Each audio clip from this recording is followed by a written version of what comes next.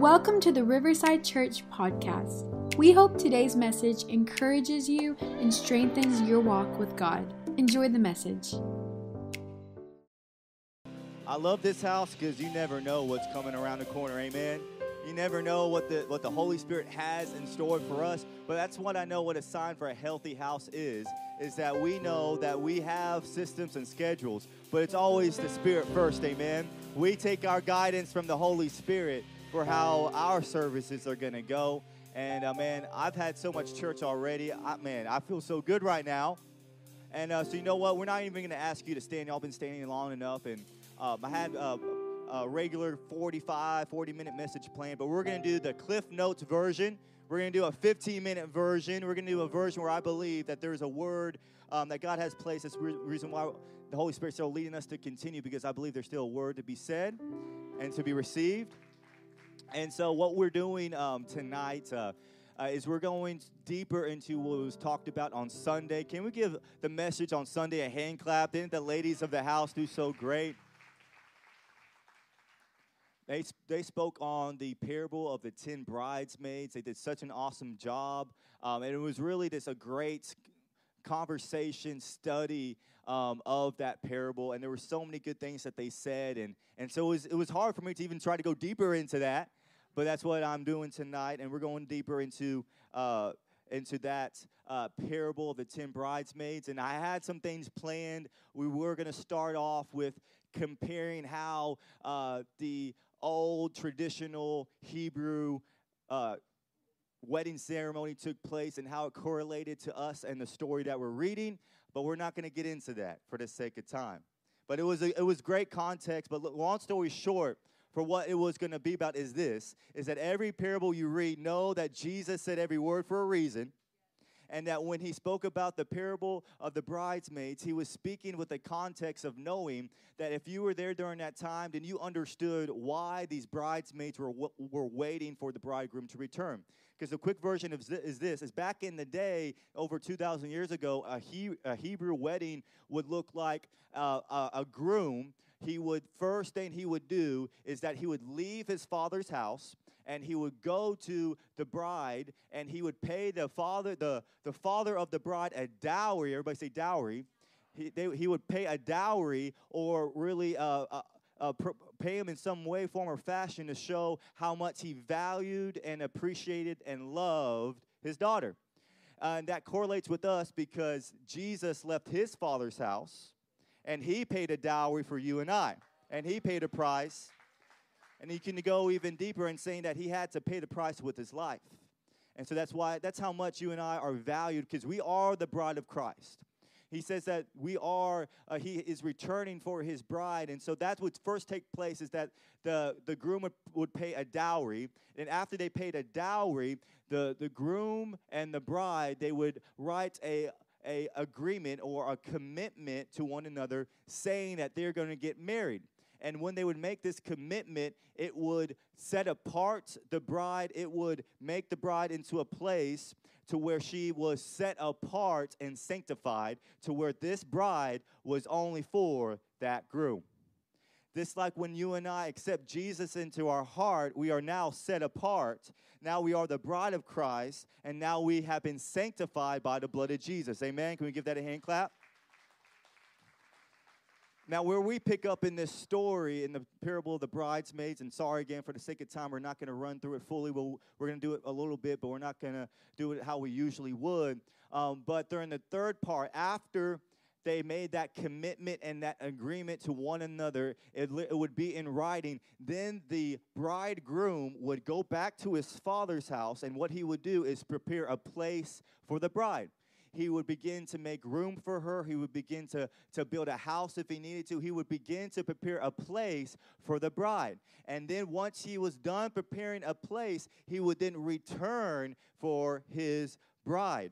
It says this in John chapter 14, verse 2. This is Jesus talking, and there we go. This Jesus talk says, "There is more than enough room in my Father's home. If this were not so, I would have told you that I'm going to prepare." Everybody say prepare. Prepare a place for you. So when everything is ready, I will come and get you, so that's the way you will always be where I am. Who's thankful that Jesus is preparing a place for us in heaven? That was the Cliff Notes introduction, okay? So where we pick up in this parable is these 10 bridesmaids are waiting for the groom to return after preparing a place in his father's home.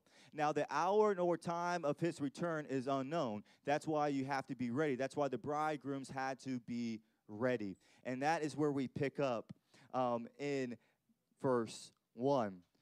And this is what it reads in verse 1. It says, "Then the kingdom of heaven will be like 10 bridesmaids who took their lamps and went to meet the bridegroom. 5 of them were foolish." Everybody say foolish. "And 5 were wise." Now, what I want us to notice is that he didn't say 5 were sinners and 5 were saints. He didn't say 5 of them were bad and 5 were good. He said 5 were wise and 5 were foolish, meaning that all 10 were invited to the wedding. All 10 of them were on their way to heaven, but 5 of them were wise and 5 of them were foolish. I don't have to say this, but I know we all know some foolish Christians, right? That we can say 5, they are invited to the party, right? But maybe they're not doing what exactly they're set apart to do. And it says that as they were waiting together, it wasn't that 5 were waiting and 5 were not. They were all waiting for the same invitation. They were all waiting for the groom to return. So it wasn't that 5 were out and 5 were in. They were all invited to the wedding, but what determined the difference is what they were doing while they were waiting. What I've learned is that when we are following after God, there's a lot of times where we find ourselves in a patient season, right? And sometimes we like to look at patience. We like to look at it as a season of punishment, right? Have you ever heard that? Like the worst word you could ever receive is when somebody says, "Get ready, because you're going to be entering a patient season." And everybody goes, "Oh, no," right? Patience is the worst. That means I'm waiting. That means it's not here yet. That means that I'm not going to step into it right away. But what God looks at in the waiting season is not that we are wasting our time. See, if you let the enemy convince you, he will try to convince you that when you are patient, you are wasting your time. He will tell you, "Hey, no, just start now. Just get into what you're doing now." No, why should you wait upon the word of the Lord? Why should you wait until God aligned it for you? No, do it now because you're wasting your time. But in the kingdom of heaven, patience is not a punishment. In the kingdom of heaven, patience isn't something that we have to endure or something that we have to look at as a way for us wasting our time. No, patience is God preparing us for the promises and the purposes of God. Quite literally, if you try to skip over the patient part of your process, you're going to miss out on the promises of God. If you try to say, "God, I see where you're taking me, so I'm going to skip steps 1 through 10. I'm going to go straight to 11. All right? Who knows if you ever tried that? Because I have. If you ever tried that, you make a lot of mistakes along the way. And it says in verse 3, it says that 5 were foolish and didn't take enough olive oil for their lamps, but the other 5 were wise enough to take along extra. Everybody say extra. So they're talking about oil. Now, in the scripture that we are doing and that we are reading, oil does not represent essential oils, right? Jesus isn't saying stock up on essential oils. But what Jesus is saying is that oil represents his spirit. So what Jesus is saying is that you need to stock up on my spirit.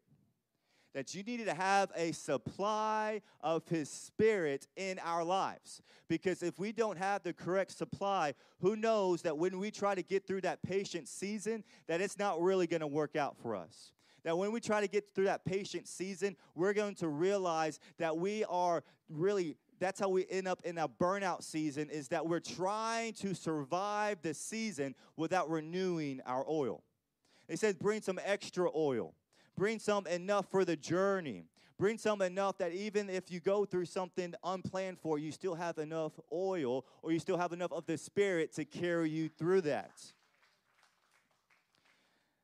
So I know what Jesus is communicating in this parable. He says, you need more of my spirit. He said, but the foolish people, they didn't have extra oil. So what he's trying to tell us is that it would be foolish of us. Turn to your neighbor and say, don't be a fool. Say, it would be foolish of us to try to live this life without his spirit. That would be foolish of you to try to do. You say, hey, you're invited to the party. You're invited to the journey that I'm placed you on, right? These 10 bridesmaids, they were all invited to the wedding, but it will be foolish of you to think that you're going to get where I'm taking you without me. That will be foolish of you to think that. Because his spirit is what gives us the strength. His spirit is what gives us the allowance to continue. His spirit is what allows us to push through what God is what the enemy's trying to push against us. Why? Because we require extra oil. Turn to your neighbor and say, we need more oil. That's point one for tonight is this, is that our relationship with God determines our readiness in life. You want to know how you're ready? Look at your relationship with him. Anytime that I have felt that I wasn't ready for what's next is when I wasn't doing what was right with my relationship with God. Anytime that something has happened in my life where I was caught flat-footed and say, God, what is going on? I always realized it had nothing to do with God. It had everything to do with my relationship with him. That I was looking and I wasn't doing what I was supposed to do. I wasn't carrying that extra oil. I was trying to survive on my own, and I wasn't ready for what God had for me. See, these 10 bridesmaids, 5 of them were wise and 5 of them were foolish. But it says that when the bridegroom was delayed, it says they all fell asleep. Turn to somebody and say that they all fell asleep. It says when the bridegroom arrived, they were all asleep. So that means that even the 5 wise ones made a mistake. Because I'm reading that scripture, I'm saying, well, if they're wise, why didn't they stay up? If they're wise, why weren't they able to be up until the bridegroom came? But it says that the wise and the foolish, they both made a mistake.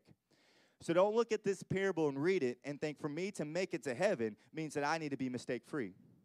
Don't look at this parable and think for me to make it into my purpose means that I have to live mistake-free. Because we all know that nobody in this house, nobody watching online is perfect. We only serve a perfect God. So for us to be able to reach our purpose doesn't mean that we have to live mistake-free, because the 5 wise ones made a mistake. But where they were wise is what Scripture says in Proverbs, that the righteous man falls 7 but rises again. So the wise ones, even though they made a mistake, because they had the extra oil, they were able to rise again. See, when you and I make a mistake, that doesn't make us a failure. When you and I do something that's not right, that doesn't make us a failure. That makes us human. Right? That makes us a normal person, because everybody makes mistakes. But when we make a mistake, what Scripture says is that we have to know where to turn to. What Scripture says is that we have to know that when things don't go according to plan, that we have to have some extra oil on the inside of us, that we have to be able to know where to look to. We have to be able to know where our strength comes from. We have to be understand that when we fall, because we're all going to make mistakes, and when we make mistakes, we have to know where our strength comes from. Because if we make a mistake, and this is where I believe the 5 foolish ones, they didn't have the answer for, is that when they made their mistake, if you read Scripture, it says they tried to turn to people. They turned to the 5 wise ones and said, hey, give me your oil, right? They turned to the 5 wise. They turned to people to make up for their mistake. Whenever you make a mistake, if you rely so much on people more than you do God, if you make a mistake and you rely on possessions more than you do God, if you make a mistake and you rely more on money than you do on God, if you rely more on a broken world than you do on the wholeness of our God, if you make a mistake and you reach for brokenness to make you whole, that's what makes you foolish. It doesn't make you foolish that you made a mistake. We all make mistakes. Now, don't hear me, right? Don't make the same mistake over and over and over again. Well, say, I heard in church I can make mistakes. That's not what I'm saying. We all make mistakes, but right, it's what we do after mistake that makes the difference. Are we going to repeat or repent? Amen? And just a heads up, I'm done with the notes, okay? There's not enough time for them. So that's what makes the difference, is that we have to understand where our help comes from. If there's something that I learned tonight when we were worshiping and praying together, is that I understood where my help comes from. That we were able to get that extra oil. We were able to get that refreshing. We were able to understand, hey, I might have made a mistake last night. I might have made a mistake this morning. But I know that if I fall, I look up and I can reach out to God and He can fill me up. He can strengthen me on the inside. He can begin to show me how I can begin to get back up on my purpose again. Because don't be in this place and think if I made a mistake, then that means I've missed out on God's best. Because so many people I talk to say, well, you don't understand. I've made the worst mistakes. I've done things that I'm not proud of. I've made mistakes, and I think that has removed me. I missed out on my opportunity because I made a mistake. And then the enemy begins to try to hold that over your head. And anytime you try to go forward, he reminds you of the past. And anytime you try to take steps in the right direction, he reminds you of the misdirection that you made. But what God wants to show us and what he showed the bridegrooms is that even the 5 wise ones made a mistake, but they knew where to go to afterwards. They knew that even though I made a mistake, I'm still invited to the party. Even though I made a mistake, I'm still on my way to the wedding. And as long as I get back on path, then I'm going to be back on the purpose that God has for me. Amen? Will you stand to your feet? I'm closing tonight. I want to do it quickly.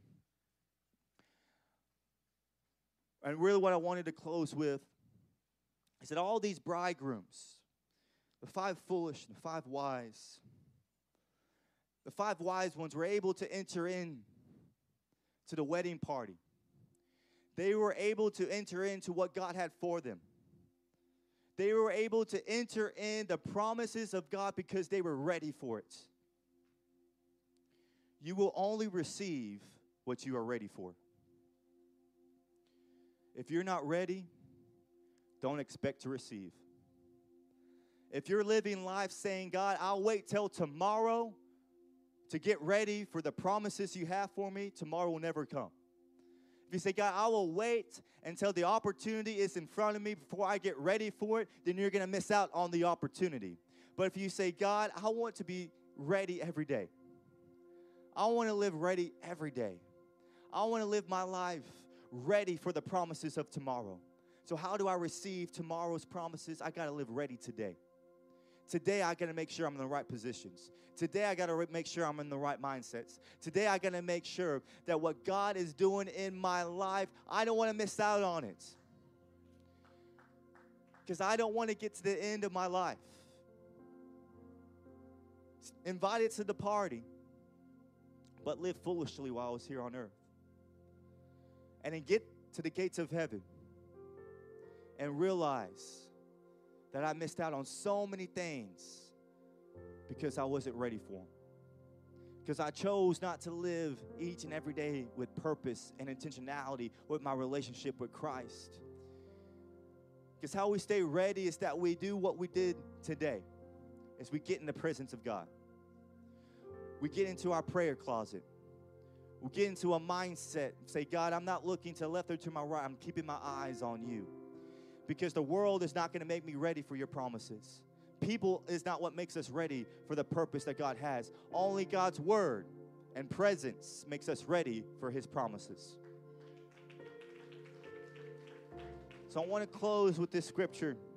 This is the very end of the parable. Honest, guys, Matthew 25, read it on your own. But it says later when the other 5 bridesmaids returned, the ones who were unwise, it says they stood outside calling, Lord, Lord, open the door for us. But he called back, he said, believe me, I don't know you. He said, if I did know you, if you didn't know me, then you would be ready for my return. If you really knew me, if you really knew the promises and the purposes that I have for your life, if you really knew, then you wouldn't want to miss out on what I have for you. If you really understood what God has in store, if you really understood what God has in our future, I'm telling you right now, you would be ready today. If God showed you a glimpse of your future, if God showed you what he had for you in your future, you say, God, I don't want to miss out on that. I want to live for you today. But that's what faith is about. Saying, God, I can't see tomorrow, but I'm not going to wait till tomorrow to trust you. I can't see 5 years from now, but I'm not going to wait till then to take you seriously. No, God, I want to live ready today. I want to live in a place of your purpose today. I want to make sure that every breath I take and step I begin to move into is directed by your Holy Spirit. I want to be ready for you. I want to be prepared for what you have for me. I want to close with this thought, is that we will never miss a promise when we choose to live prepared. We will never miss a promise when we choose to live prepared. Today, tonight, it was a different night. But choose to live prepared for God's tomorrow. Be prepared for God's promises on your life. Don't live a life where you get to the end of it and you see all the things you missed out on, because that's what regret is. God doesn't want us to live life with regrets. God doesn't want us to live life and feel like we missed it. God wants us to live life and get to the gates of heaven and hear that. What we all want to hear, well done, my good and faithful servants. Well done for being prepared. Well done for being ready for my purpose and my plans. With every head bowed and eyes closed, I just want to pray over tonight. Father, I thank you for what you're doing, God. I thank you for what you started. That, God, what you started tonight, God, in our prayer time, in our worship time, God, in the time of the word, you have begun to begin. You have begun, God, to renew. You have begun a new work, Father. So, God, let us be prepared for what you have for us. Let us not, God, get into the temptation of, God, of living in yesterday, or give into the temptation of not being ready. But God, let us, God, live prepared and ready for your best. Let us, God, live today with the strength, God, that you have for us. Let us live today, God, filled up with the Holy Spirit, prepared and ready, God, prayed up for tomorrow. God, into the presence of God, ready to receive what you have for us. God, let us live prepared today. God, we come against any weapon. We come against any word spoken against us, God. We come against any lies of the enemy that's trying to tell people that their tomorrow is already messed up because of their yesterday. Or that their tomorrow will not be the same because of the mistakes of their past. But God, we thank you right now that the past is under the blood. We thank you right now that every mistake, God, is cleansed and cleared. We thank you right now, God, to give them that peace to know that the better days are still ahead of them, that the best is yet to come, that what God has in store for you is greater than what is in your yesterday, that your tomorrow, get ready for it, get prepared for it, begin to get in position for it, because what God has in your tomorrow, you better be ready, because God has mighty things in your tomorrow. So, Father, we thank you, God, for building strength on every single one of us. God, we thank you for what you're doing in this house, for everybody watching online. That, God, we have a renewed strength. Let us not leave this place the same way we walked in. But, God, let us leave this house, God, with more strength from you. God, with more peace from you. God, with more of an understanding, God, of who you are in our life. God, let us begin, God, to get filled up by your Spirit. In the name of Jesus, God, that we are ready. We are prepared, God, that your Holy Spirit is breaking walls and leading our decisions, Father, in the name of Jesus. In the name of Jesus. Come on, if you believe that, let's just worship together. Let's just worship together with every hand lifted. Come on, let's just worship into this moment. It's been a different night. But it's been a night directed by his Spirit. So let's leave. Let's go into a time of worship. And let's leave this place just giving praise in the name of Jesus. Thank you for listening to today's message. If you liked what you heard, be sure to subscribe and share it with a friend. For more information about who we are, visit riversidechurchtx.com.